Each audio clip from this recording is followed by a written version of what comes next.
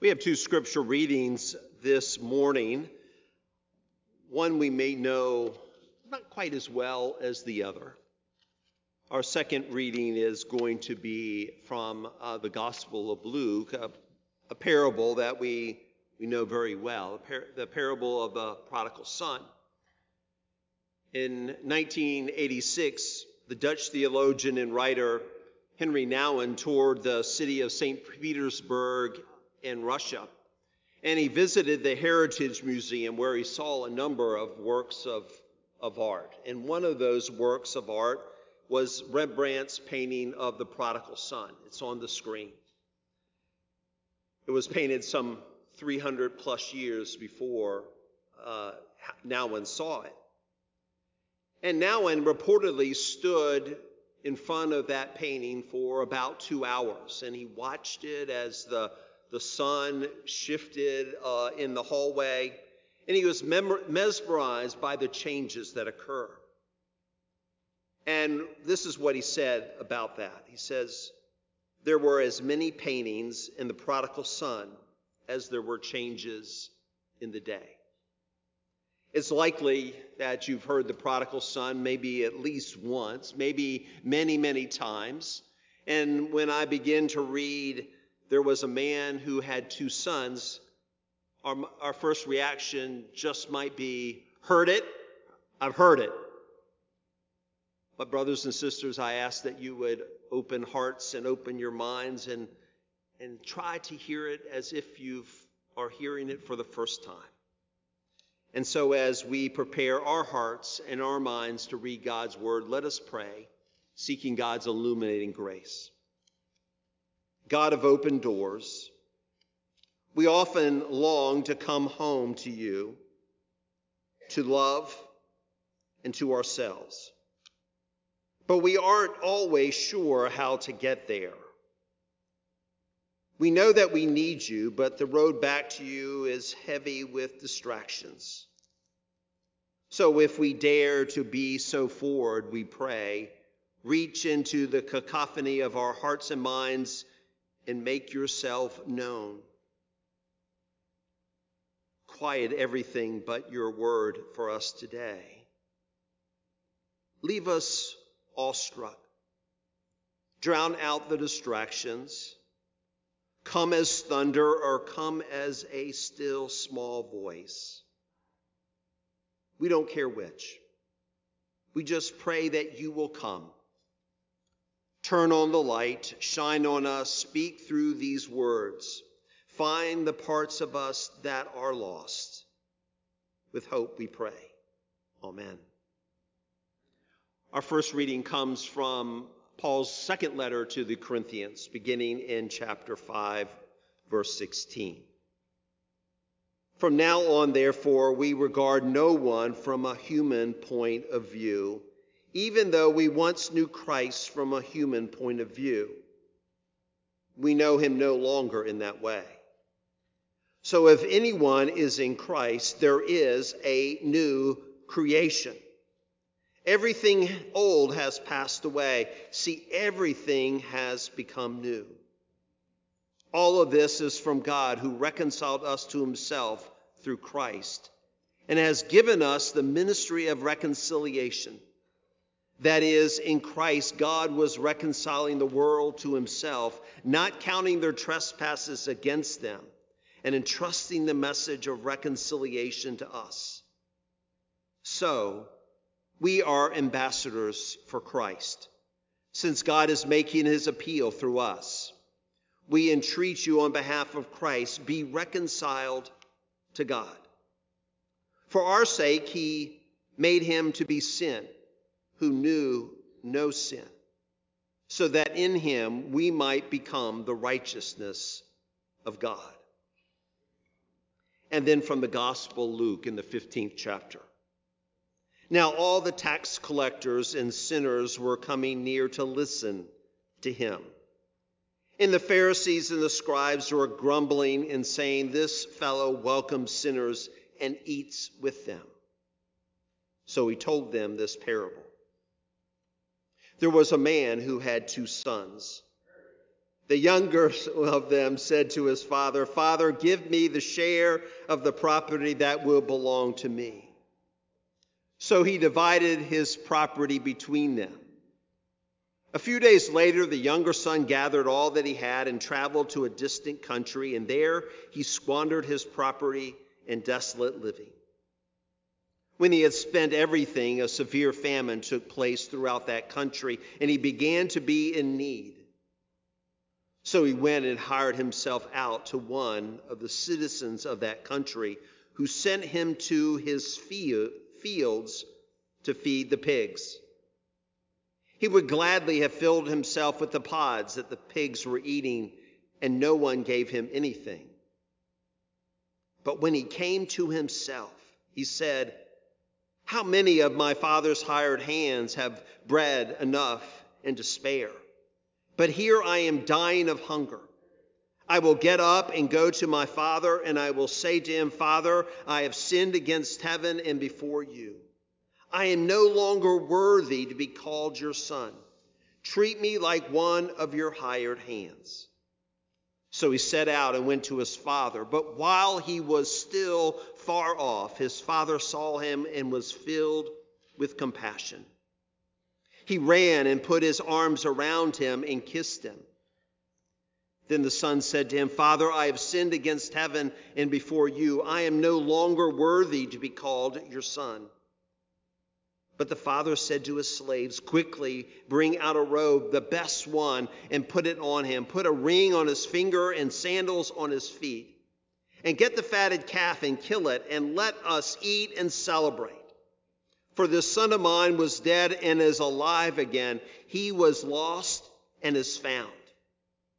And they began to celebrate. Now his elder son was in the field, and when he came and approached the house, he heard music and dancing. He called one of the slaves and asked what was going on. He replied, 'Your brother has come, and your father has killed the fatted calf because he has got him back safe and sound.' Then he became angry and refused to go in. His father came out and began to plead with him. But he answered his father, 'Listen, for all these years I've been working like a slave for you, and I've never disobeyed your command. Yet you never gave me even a young goat so that I might celebrate with my friends. But when this son of yours came back, who has devoured your property with prostitutes, you killed the fatted calf with him.' Then the father said to him, 'Son, you are always with me, and all that is mine is yours. But we had to celebrate and rejoice because this brother of yours was dead and has come to life. He was lost and has been found.'" The word of God for the people of God. Thanks be to God. Have you heard about the pastor who, after his death, found himself at the pearly gates of heaven? The pastor was just ready to walk right on in to heaven through the gates when St. Peter stopped him and told him that he needed 100 points. 100 points, the pastor said. That's a lot of points. So he began to think. "Well, I was a minister for 47 years, the pastor announced proudly. "That's nice," said Peter. "That's 1 point. 1 point? That's all I get for 47 years of service? Just 1 point?" "Yes, 1 point. That's correct." "Well, I visited shut-ins every opportunity I got." 1 more point. "I worked with youth, and you know there's nothing more than important than working with our youth and our children." 1 point, replied Peter. "I developed a number of recovery programs while in ministry." 1 more point. That's 4 points. You need 96 more points. And in a panic, the pastor cried out, "Oh no, I feel so helpless. Except by the grace of God, I haven't a chance." And St. Peter smiled and said, "Grace of God, 96 points. Come on in." In the church, we talk a lot about grace. We talk a lot about grace, but do we really understand what it means for us and for others? The root of the word grace comes from the Greek word charis, which means gift. A true gift is something that comes with no strings attached. Despite what we have done or left undone, grace is the way that we experience God's extraordinary love and forgiveness. God's grace is poured into our lives, and there's nothing that we can do or have done to earn it. Paul, writing to the church in Ephesus, says, "For by grace you have been saved, and this is not your doing. It's the gift of God, not the result of works, so that no one may boast." Thanks be to God that there is no limit to the grace that we experience with God, because God puts no limits on grace. Our lives can be big and full and messy and complicated and imperfect and a wreck, and God's grace still comes to us. Do you remember the name Art Linkletter? I bet you some of you do. He was a host of various television shows from the 1940s till the 1970s. I once waited on Art Linkletter at the Copper Kettle restaurant in Aspen, Colorado, but that's another story. A reoccurring segment of his shows was Kids Say the Darndest Things. I bet you remember that. Maybe they're out there on YouTube. You can certainly see them if you don't know. One time, Linkletter interviewed a little girl about 6 or 7 years old, and he asked her this question. He says, "What does love look like?" It's a great question, isn't it? What does love look like? And she answered this. She says, "It's when I let Johnny get in front of me in line at the drinking fountain." Linkletter smiled and he says, "Well, you must love Johnny very, very much." And she responded, "Oh no, I don't even like him." Well, sisters and brothers, that's what grace looks like. It's unconditional, committed love in action. And today, Jesus tells us a parable of prodigal grace. The word prodigal is commonly used to describe the son who squanders his father's inheritance. And yet, this parable invites us to consider how God's grace is also prodigal, how it's extravagant and it's lavish and, yes, illogical. After wasting his resources, the younger son became destitute. And Jesus says that he came to himself. It's a turning point in the young son's life. He recognizes his loss. He comes to his senses, and he recognizes who and whose he is. And he says to himself, "I will get up and I will go to my father, and I will say to him, 'Father, I have sinned against you, against heaven and before you, and I am no longer worthy to be called your son. Treat me like one of your hired hands.'" And he gets up, and in a metaphoric sense, he comes from death to life. And what's the amazing thing? His father has been looking for him. And when he sees him far off, the father, full to the brim with compassion, the father runs to his son and puts his arms around him, and he kisses him. And he tells his servants, "Quickly bring out a robe, the best one, and put it on him. Put a ring on his finger and sandals on his feet. And get the fatted calf and kill it. Let us eat and celebrate, for this son of mine was dead and is alive again. He was lost and is found."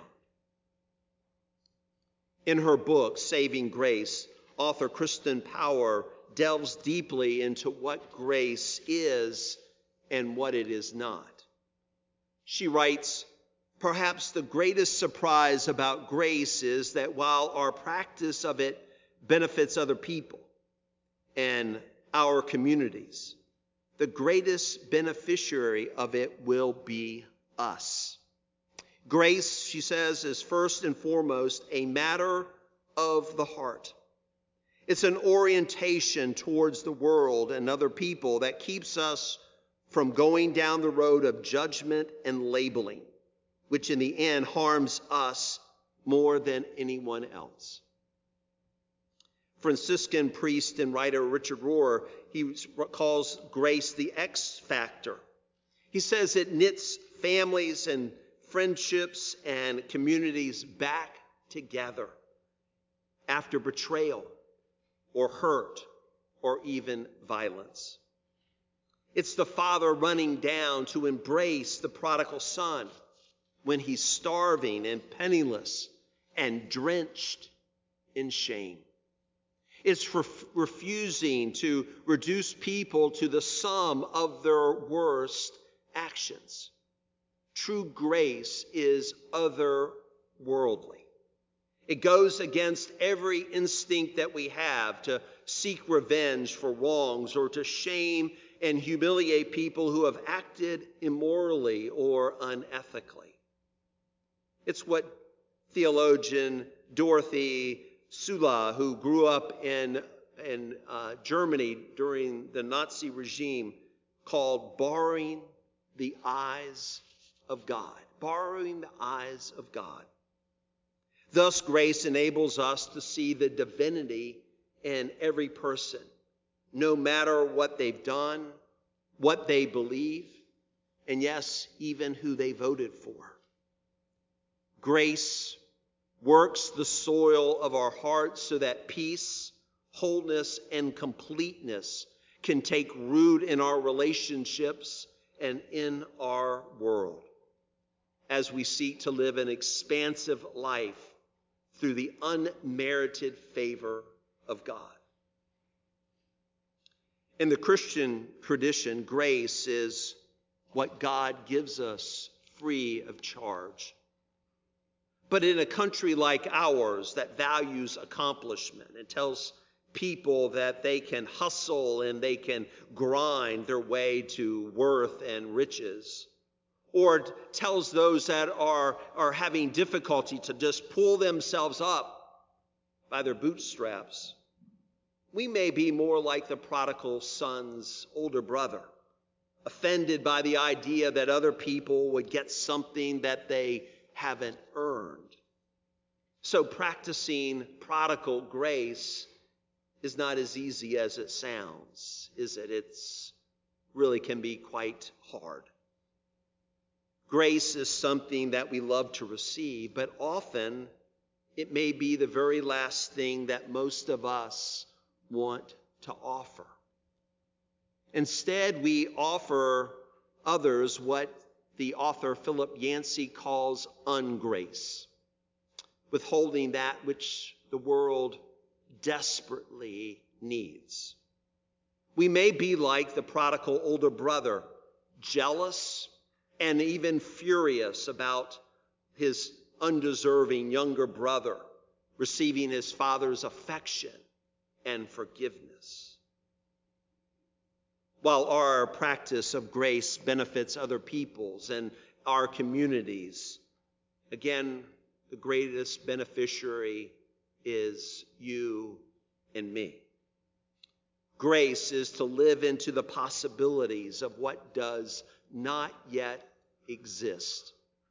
That's what Yale theologian Dr. Willie James Jennings says. He says, grace means that you can actually look at the other person, recognizing that there's not only things that you don't like, but there are things that you hate. And still ask yourself, can I be open to the possibility that something can be created where there's nothing right now?